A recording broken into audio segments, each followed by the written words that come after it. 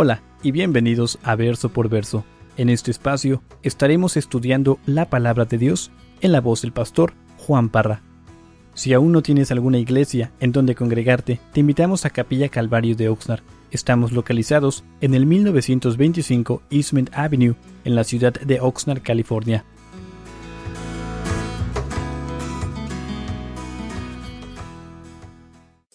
Mateo capítulo 27, verso 62. ¿Están ahí?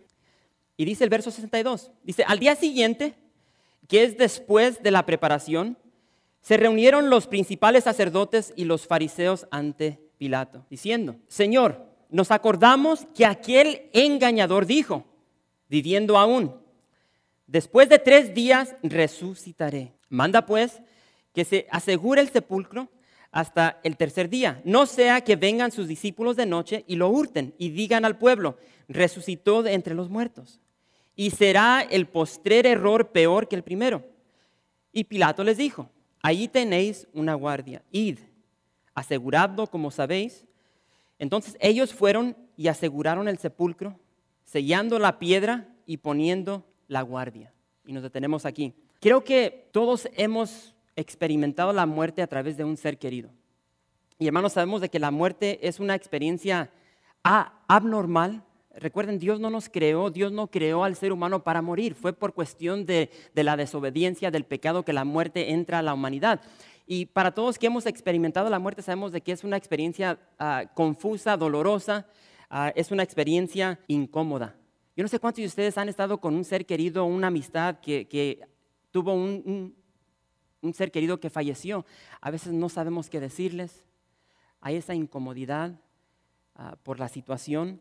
Y hermanos, para la familia de Jesús, tanto como para sus discípulos, hermanos, la muerte de Jesús fue algo inesperado. Ellos no esperaban que Jesús fuese crucificado, que muriese, aunque Jesús les dio mucha advertencia. Les dijo, yo voy a Jerusalén para ser crucificado, para morir. Y aún así fue algo tan inesperado para ellos. Y hermanos, sabemos que los discípulos no entendieron esto, por tanto, estaban tristes, estaban confusos, desanimados. ¿Por qué? Porque no entendieron el porqué de la muerte de Jesús. Pero lo curioso es lo siguiente, de que estos discípulos que estuvieron con Jesús caminando con Él por 3 años, no entendieron, no comprendieron, pero sus enemigos, esos líderes religiosos, más bien ellos fueron los que captaron las palabras, las enseñanzas de Jesús. Y aquí vemos, hermanos, de que ellos van delante de Pilato. Ellos van ante Pilato y le piden el cuerpo o piden estar allí en el sepulcro para cuidar del cuerpo de Jesús. Más bien esos incrédulos, enemigos, líderes religiosos, creyeron las palabras de Jesús. Y fíjense, se dirigen a Jesús como un engañador. Este engañador dijo que después de 3 días iba a resucitar, ¿sí? Y llegan ante Pilato estos líderes religiosos y le dan ese honor a este gobernador, a este Pilato, que no le pudieron dar a Jesús. A Jesús el Mesías, a Jesús el Rey de Reyes, a Jesús el Todopoderoso, el Creador. Ante Pilato sí llegan y le dicen, ¿qué? Le dicen Señor. Verso, ¿dónde nos quedamos? Verso 1. Vamos a seguir porque esta historia se pone muy interesante. ¿Están ahí? Mateo 28, verso 1 dice, recuerden, Jesús está ¿dónde? En el sepulcro, en la tumba. Pasado el día de reposo, al amanecer del primer día de la semana, vinieron María Magdalena y la otra María a ver el sepulcro. Y hubo un gran terremoto, porque un ángel del Señor, descendiendo del cielo, llegando, removió la piedra y se sentó sobre ella. Su aspecto era como un relámpago y su vestido blanco como la nieve. Si recuerdan, hermanos, la muerte de Jesús, cuando estuvo ahí en el sepulcro, fue inesperada, pero también fue muy rápida. Y recuerden que cuando Jesús muere se está aproximando el día de reposo, el día sábado. Por tanto, lo tienen que bajar, porque no podían dejar los cuerpos para el día de reposo. Y rápidamente lo empiezan a bajar el cuerpo de Jesús. Y la palabra nos dice que José de Arimatea, juntamente con Nicodemo, juntamente con algunas mujeres, vienen y en una demostración de amor dice que ungen el cuerpo de Jesús y lo meten en el sepulcro. Y después del día sábado, después del día de reposo, hermanos, aquí vemos a María Magdalena, vemos a la otra María que es la madre de Jacobo, vemos a Salomé. Ellas van camino hacia el sepulcro. Entiendan esto. Ellas van al sepulcro no para encontrarse con un Cristo vivo, ellas van para encontrarse con un Cristo muerto. No sé si ustedes al leer esta porción de la palabra de Dios se habían dado cuenta de eso. Ellas van hacia ese jardín, hacia ese sepulcro para ver a Jesús muerto. Marcos, capítulo 16, verso 1 nos declara que estas mujeres compraron especias aromáticas para ir y ungir a Jesús. Tú no vas a ungir a un cuerpo con este tipo de especias a un cuerpo vivo. Ellas iban a continuar lo que no terminaron el día que Jesús murió. Entonces, ellas no están esperando a ver a Jesús resucitado, vivo, sino verlo así como lo dejaron, muerto, envuelto en lienzos. Estas mujeres van caminando sin fe. Estas mujeres van caminando, van viviendo sus vidas sin fe. ¿Cómo vives tu vida el día de hoy? Hermanos, nosotros somos buenos, por favor escuchen esto, somos buenos para amar a Jesús. Es decir, somos buenos para darle servicio de labios, pero somos tan malos para creerle. Y es lo que estamos viendo aquí. Y para nosotros rápidamente, hermanos, nosotros nos ponemos en acción concerniente a lo que tú y yo podemos hacer. Somos rápidos para mover esa roca imposible, para tapar la gloria de Dios, para tapar el poder de Dios, para mantener a Jesús en ese sepulcro. ¿Por qué? Porque nosotros podemos hacer las cosas por nosotros mismos, pero nadie puede detener o contener el poder de Dios. Y eso tiene que penetrar lo más profundo de nuestro ser. Hermanos, no podemos detener la gloria y el poder de Dios. Puedes hacer lo que tú quieras, pero digo que el poder de Dios va a salir. Su voluntad siempre se va a llevar a cabo. Y estas mujeres tristes, confusas y sin fe, ahora se enfrentan con ese poder divino que desciende sobre la tierra. ¿Y qué es lo que sucede? Dice que hubo un terremoto. Y aparte del terremoto, ellas llegan y dicen que se encuentran a un ángel bien campante sentado sobre la roca. ¿Sí? Y de pilón, esa piedra ya se ha movido. El ángel llega y mueve la piedra. Ahora, tenemos que entender algo, hermanos. Este ángel llega y mueve la piedra, no para que los discípulos y las mujeres, o más bien, no mueve el ángel la piedra para que Jesús saliera. No movió la piedra para que Jesús pudiese resucitar. Mueve la piedra para que las mujeres y los discípulos puedan entrar al sepulcro y ver de que Jesús ya no estaba ahí. Ahora, y como les dije, bien campante este ángel ahí sentado.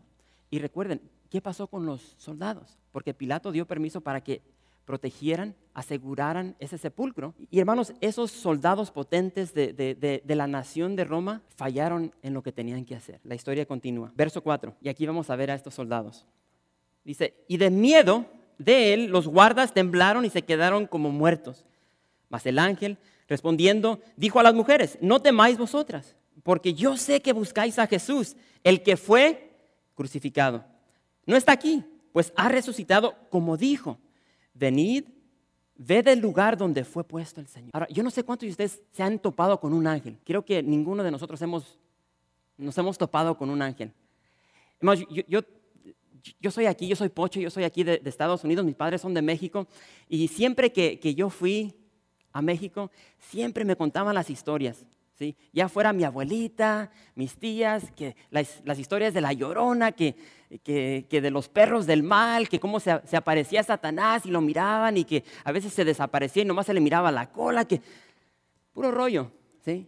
Ahí supuestamente en la casa de nosotros, allá asustan, que se escucha una caniquita. Y yo no sé cuántos de ustedes se han topado con muertos. Yo les puedo contar historias que yo vivía ahí en mi casa, pero no lo voy a hacer. Pero aquí se nos describe este ángel.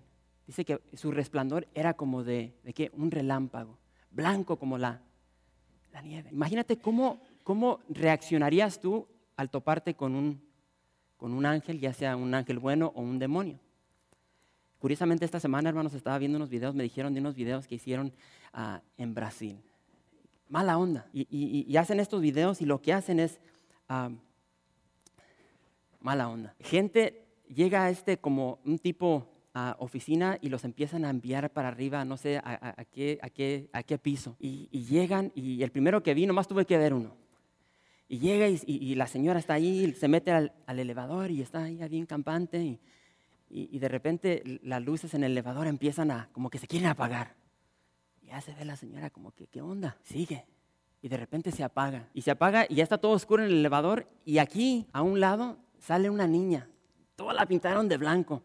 Toda macabra, con las greñas por donde quiera y con una monita, y se para ahí y está con la monita, y esta señora pues no puede ver nada y ella está así, y ya cuando se prende la luz de vuelta, voltea y ve esta niña. No, hermanos, bien de ver las reacciones. ¿Cómo reaccionarías tú? Hay unos videos que pusieron ahí unas señoras que... Y parecían gatas que se querían salir de allí. Y nada, no, mala onda. Pero hermanos, aquí vemos de que estos soldados, dice que quedaron ¿qué? Quedaron muertos. ¿Cómo muertos? De miedo. Esa fue la reacción de estos hombres potentes de la nación de Roma. Pero el ángel se dirige a las mujeres. ¿Y qué fue lo que trajo el ángel a estas mujeres? Les trajo consuelo. Les trajo paz. ¿Con qué? Con esas buenas nuevas de que Jesús no estaba muerto, sino que Jesús estaba vivo. Hermanos, en mis viajes a Israel, yo he visto muchas tumbas. He compartido con ustedes, el Monte de los Olivos está plasmado de puras tumbas. Alrededor del templo hay tumbas como no se pueden imaginar. He visto la tumba de David y hay muchas tumbas ahí en Israel, pero solamente la tumba de Jesús está vacía. Es la única. Todas las demás contienen cuerpos, huesos, pero solamente la de Jesús está vacía. Y hermanos, aquí dice el verso 6, no está aquí, pues ha resucitado, ¿cómo qué? Como dijo, venid, ved el lugar donde fue puesto el Señor. Y quiero decirte que el Señor te invita esta noche. Ahora, yo no sé si tú estás aquí y tú que eres un incrédulo. A mí cuéntame otras cosas, pero esto de que Jesús resucitó, de que Jesús es Dios, tú que quédate con tus mentiras, con tus fábulas. Dios te invita este día a creer. Y él te dice en este día, ven y ve. Dios quiere que tú quites esa incredulidad de ti. Él quiere mover esa piedra de incredulidad que hay en tu vida y te invita a creer para que tú puedas ver esa gloria de Jesús, ver ese poder de Jesús, esa gracia, ese amor, esa compasión que ofrece la persona de Jesús. Ahora, ¿qué vas a hacer? Dios no te va a forzar, Dios no te va a agarrar de las greñas y te va a dar una revolcada y te va a decir, tío, que tienes que creer en mí, eso tiene que salir de ti. Y yo te invito, sal de ese lugar de incredulidad, métete a ese sepulcro oscuro, desconocido, y deja que la gloria de Dios ilumine tu vida y gózate de la presencia de la persona de Jesús. Y te garantizo que tu vida va a ser como la vida de esos dos discípulos que iban encaminados en ese camino de Emaús, cuando se les aparece Jesús de repente. ¿Qué es lo que sucedió? Dice que dentro de su corazón ardía. Hermanos, cuando te topas, cuando tienes un encuentro con Dios, tu interior va a arder con la hermosura de nuestro Señor Jesucristo. Ahora, fíjense, se pone más interesante la historia. Verso 7. Dice, e id pronto y decid a sus discípulos que ha resucitado de los muertos. Aquí está hablando el ángel con estas mujeres. Y he aquí va delante de vosotros a Galilea. Ahí le veréis. He aquí os lo he dicho. Entonces ellas, saliendo del sepulcro, con temor y gran gozo, fueron corriendo a dar las nuevas a sus discípulos.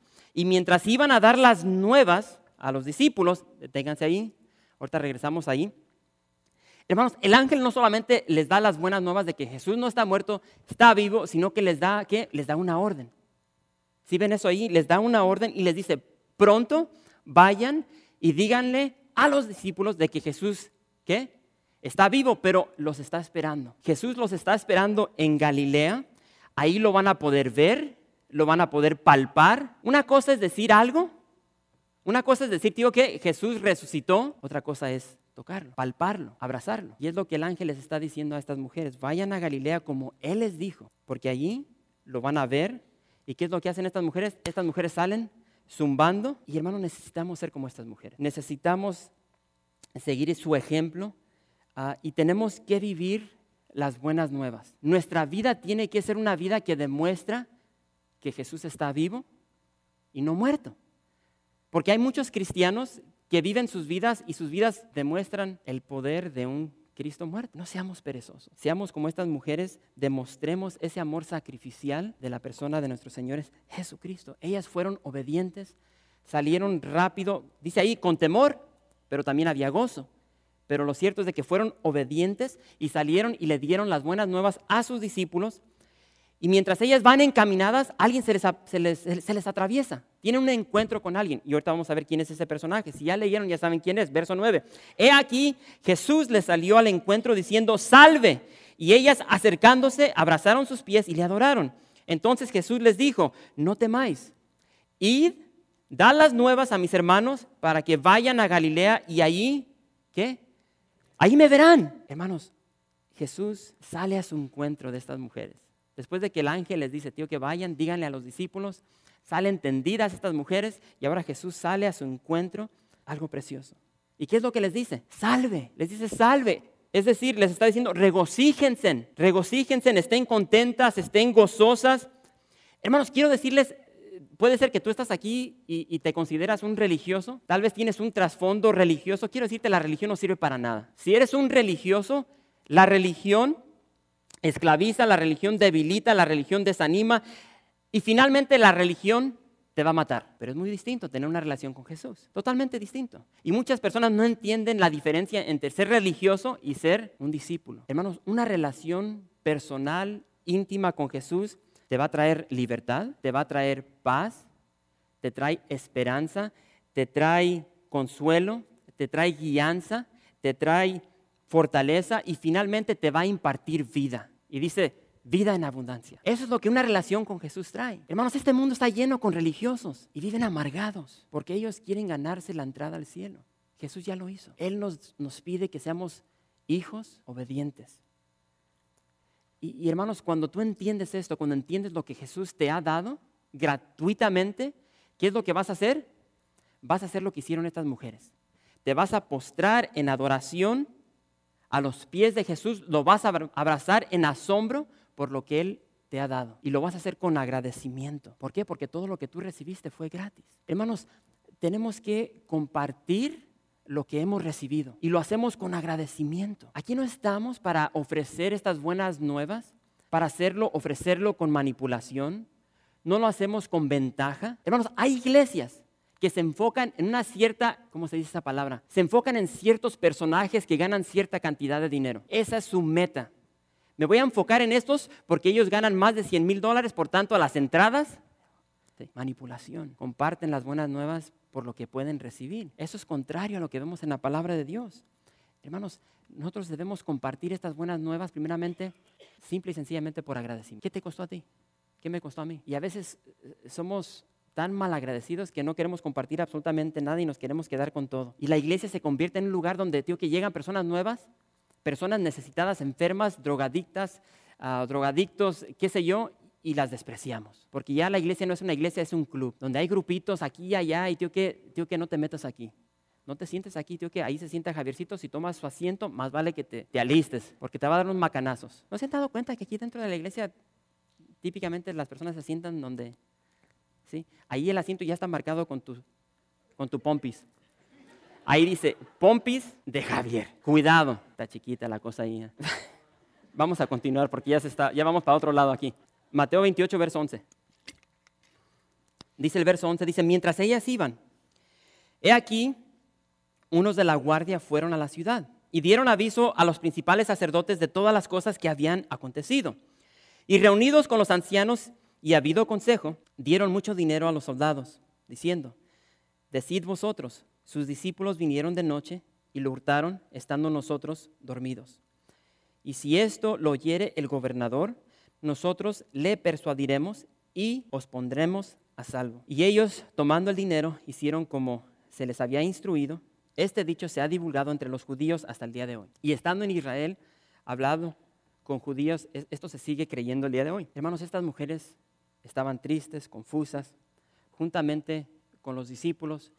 Como ya mencioné, estaban viviendo sus vidas sin fe. Bien curioso cuando empieza a leer todos los evangelios. No volteen ahí, pero Marcos 16, verso 10, dice que cuando María Magdalena se le aparece a los discípulos, esta fue la reacción. Dice, lo hizo saber a los que habían estado con él, es decir, los discípulos, que estaban tristes y llorando. María Magdalena llega a los discípulos, ellos están tristes porque Jesús está muerto, lo crucificaron, está en el sepulcro, están llorando. Y después María Magdalena les dice, digo que no está muerto, ya resucitó. Y dice que no creyeron. Lucas nos declara que las mujeres estaban perplejas, estaban espantadas, dudaban, estaban confusas. Y los ángeles les tienen que decir a ellas, ¿por qué buscáis entre los muertos al que vive? ¿Por qué vienen aquí esperando encontrarse con un Cristo muerto? Está vivo. Y me encanta lo que dice después, más adelante. Este ángel les dice a estas mujeres, a estas discípulas de Jesús, acordaos de lo que nos habló. Hermanos, la importancia de la palabra de Dios, la importancia de las palabras de Jesús. Acordaos de lo que os habló. Lucas 24:6. Y hermanos, fíjense, estas mujeres llegan una vez más, de acuerdo a Lucas, llegan a los discípulos y les cuentan todo de que Jesús está vivo. Y Lucas nos declara que, fíjense, la reacción de los discípulos. A ellos les parecían locura las palabras de ellas y no las creían. Ellos están tristes, están llorando. Y llegan estas mujeres, tío, que Cristo vive, que resucitó. Hola de locas. Yo no sé si te puedes asociar con ellas. ¿Cómo está tu fe el día de hoy? Familia, ¿estamos haciendo lo que Dios nos ha demandado? ¿Qué estás haciendo tú con esa verdad que te ha dado Dios? ¿Qué estás haciendo con esas buenas nuevas que se te han impartido? ¿Las tienes escondidas? ¿Las tienes en la basura? ¿Qué estás haciendo con esa verdad? Porque vas a tener que dar cuenta por eso. ¿Y qué estás haciendo el día de hoy? Y hermanos, aquí vemos la realidad. Estas mujeres salieron y compartieron la verdad. Compartieron esas buenas nuevas. Ahora, el resultado no fue tan bueno. ¿Sí? Ellas llegan y les comparten estas buenas nuevas a los discípulos. Son una bola de locas. Y no les creyeron. Ahí está. Los soldados que estaban ahí para proteger, guardar, que no se llevaran el cuerpo, ellos ven la gloria de Dios al descender este ángel. ¿Y qué es lo que hacen ellos? Ellos van y le dicen a los líderes religiosos, esto es lo que sucedió. ¿Qué hicieron ellos con esa verdad? Se dejaron comprar por dinero. Los líderes religiosos reciben la misma verdad de que Jesús no está muerto, resucitó. ¿Y qué es lo que hacen? La tapan la verdad ¿con qué? Con la mentira. ¿Qué estás haciendo con esa verdad que Dios te ha dado? Y tío, que tal vez ahorita tú te puedes comparar con estas mujeres, con estos discípulos y tal vez eres una persona incrédula. Hay cierta duda dentro de ti. Quiero decirte, tío, que Jesús se va a topar con esa incredulidad que hay dentro de ti. Y tal vez no crees todo lo que lees en la palabra de Dios. Está bien. Dios, Jesús, se va a encontrar personalmente contigo. Así como lo hizo con esos dos discípulos que iban en el camino de Emaús, así como llegó delante de Tomás, lo va a hacer contigo. Y tú vas a darte cuenta de que entre más te relacionas con Jesús, esa duda, esa falta de fe se va a ir desvaneciendo. Jesús dice lo siguiente: no seas incrédulo, sino creyente. Si tú te consideras un seguidor, un discípulo de Jesús, esta es palabra para ti y es de parte de Jesús. No seas incrédulo, sino creyente. También lo que le dijo a Tomás: bienaventurados los que no vieron y creyeron. Bienaventurados los que no vieron y creyeron. Fíjense lo que dice el verso 16. Pero los 11 discípulos se fueron a Galilea, al monte donde Jesús les había ordenado. Y cuando le vieron, le adoraron, pero algunos dudaban. Y Jesús se acercó y les habló diciendo: toda potestad me es dada en el cielo y en la tierra. Por tanto, id y haced discípulos a todas las naciones, bautizándolos en el nombre del Padre y del Hijo y del Espíritu Santo, enseñándoles que guarden todas las cosas que os he mandado, y he aquí yo estoy con vosotros todos los días hasta el fin del mundo. Amén. Antes que nada quiero que vean algo aquí. Estos discípulos, entre fe, entre incertidumbre, incredulidad, hermanos, ellos fueron obedientes y se fueron a ese monte ahí en Galilea, ¿sí? En su obediencia se van a ese monte, ¿y quién está ahí esperándolos? Jesús. Hermanos, Jesús va a cumplir con lo que Él tiene que hacer en cada una de nuestras vidas. Él no va a llegar tarde, Él no va a llegar no va a faltar esa cita que Él tiene contigo. Si tú en este momento te pones de rodillas y empiezas a orar a Dios, ahí Él está. Él no es como nosotros. Él es puntual, Él es íntegro. Él va a cumplir con lo que Él dice. Ahora, y se presenta aquí con sus discípulos. ¿Y cuál fue la reacción? Dice que lo adoraron. Dice que lo adoraron, pero entre algunos de esos discípulos dice que hubo unos que dudaron. Ahí dice que dudaron. ¿Cuántos de ustedes han hecho una oración como la siguiente? ¿Cuántos de ustedes tienen familiares que no son creyentes? Wow, todos. Yo no sé cuántos de ustedes tienen o han tenido un familiar que tal vez padeció una enfermedad grave, cáncer, qué sé yo, o tal vez tienes hijos que se descarriaron, no están caminando en el camino del Señor, y en tu oración has elevado una oración donde le pides a Dios, tío, que Señor, aquí está mi papá, tiene cáncer, pero yo sé que si tú lo sanas, Él va a creer en ti. Yo la he hecho. Muchos dicen, no, yo nunca, jamás he hecho eso. Señor, haz algo en la vida de mi ser querido para que puedan ver tu gloria. Y yo sé que van a creer en ti. Tal vez invitas a alguien aquí a la iglesia, Señor, tío, que tócalo, sánalo aquí, dale esto. Contestas esta necesidad que él tiene o ella tiene, y yo sé que va a creer en ti. Yo he escuchado de tantas personas, tantas madres que tienen hijos en la cárcel y están en su clamor pidiéndole al Señor, tío, que tenga un encuentro con Él, que Él pueda ver algo, un milagro de ti para que crea en ti. Y hermanos, esa creencia es totalmente opuesta a lo que encontramos en la palabra de Dios. Pero No entiendo, pastor. Si estuviste aquí en todo el estudio de este libro, tú te diste cuenta de lo siguiente. Hermanos, hubo tantas personas que siguieron a Jesús, multitudes, y vieron a Jesús darle la vista al ciego. Vieron a Jesús levantar a paralíticos que nacieron paralíticos. Vieron a Jesús darle el oír al sordo. Vieron a Jesús limpiar y dejarle la piel a los leprosos como la piel de niños. Vieron a Jesús tomar poquitos peces, poquitos panes y alimentar a más de 20,000 personas. Vieron a Jesús caminar sobre el agua. Vieron a Jesús liberar a endemoniados. Vieron a Jesús aún levantar de la muerte. Vieron a Jesús dar una proclamación de palabra y Jesús calmaba la tempestad. Y toda esta gente que vieron el poder, la gloria, la majestad de Dios en la persona de Jesús, no creyeron. Hermanos, la vista por sí misma, por sí sola, no te va a impartir fe. La palabra de Dios dice que la fe es un don de Dios. La palabra de Dios dice que la fe viene por el oír la palabra de Dios. Aquí vemos a discípulos de Jesús viéndolo y dudando. Hermanos, yo me puedo relacionar con eso. Yo he pasado por etapas donde digo que yo no creo lo que se encuentra en este libro. Pero ¿saben qué? Dios me va a encontrar en esa condición, en esa situación, en esa etapa de mi vida y me ha encontrado para elevar mi fe y ayudarme a confiar en Él. Hermanos, Jesús, este libro, escuchen esto, este libro, la palabra viva de Jesús, te exhorta a ti y a mí a creer. El justo por la fe vivirá. Dios te exhorta a creer. Y después de creer, entonces vas a ver. Y muchos lo tienen al revés. Quieren ver para creer. No. El patrón bíblico es de creer para poder ver.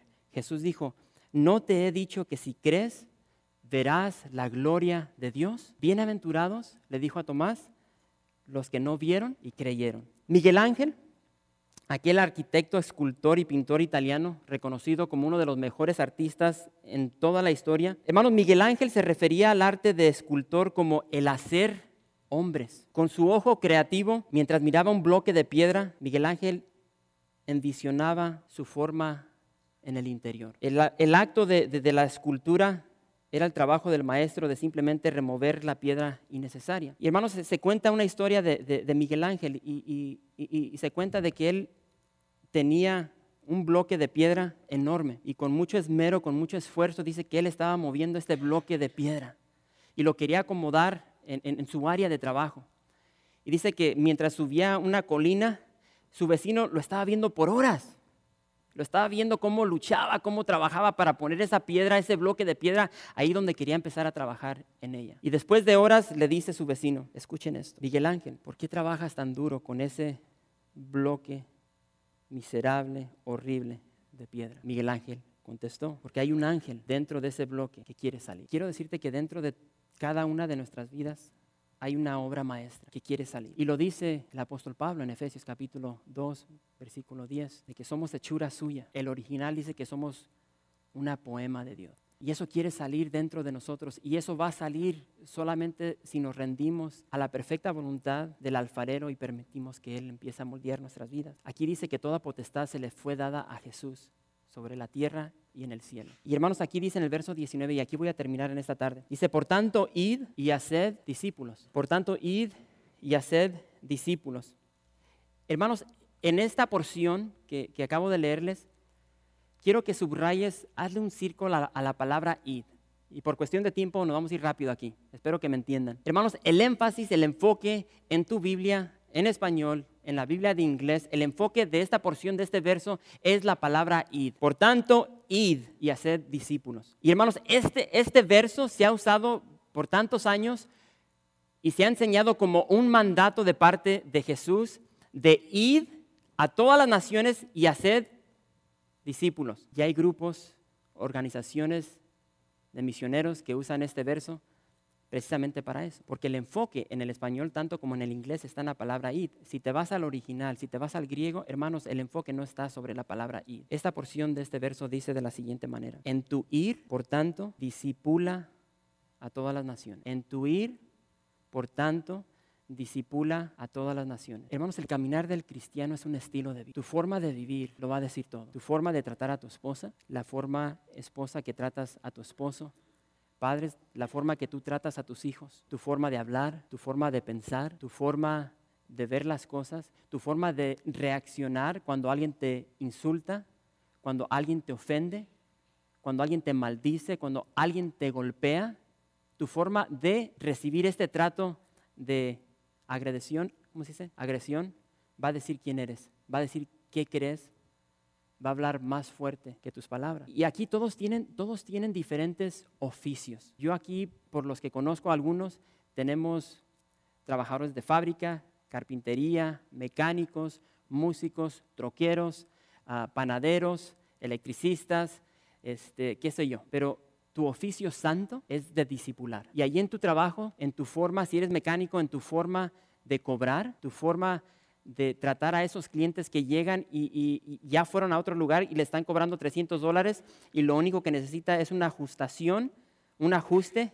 y llegas y ves lo que tiene el carro y dices, ok, aquí me lo voy a bailar bien bonito. Tu forma de cobrar va a hablar de tu persona, de tu fe. Si trabajas en una fábrica, y yo siempre digo huevón, pero me dicen que no diga eso.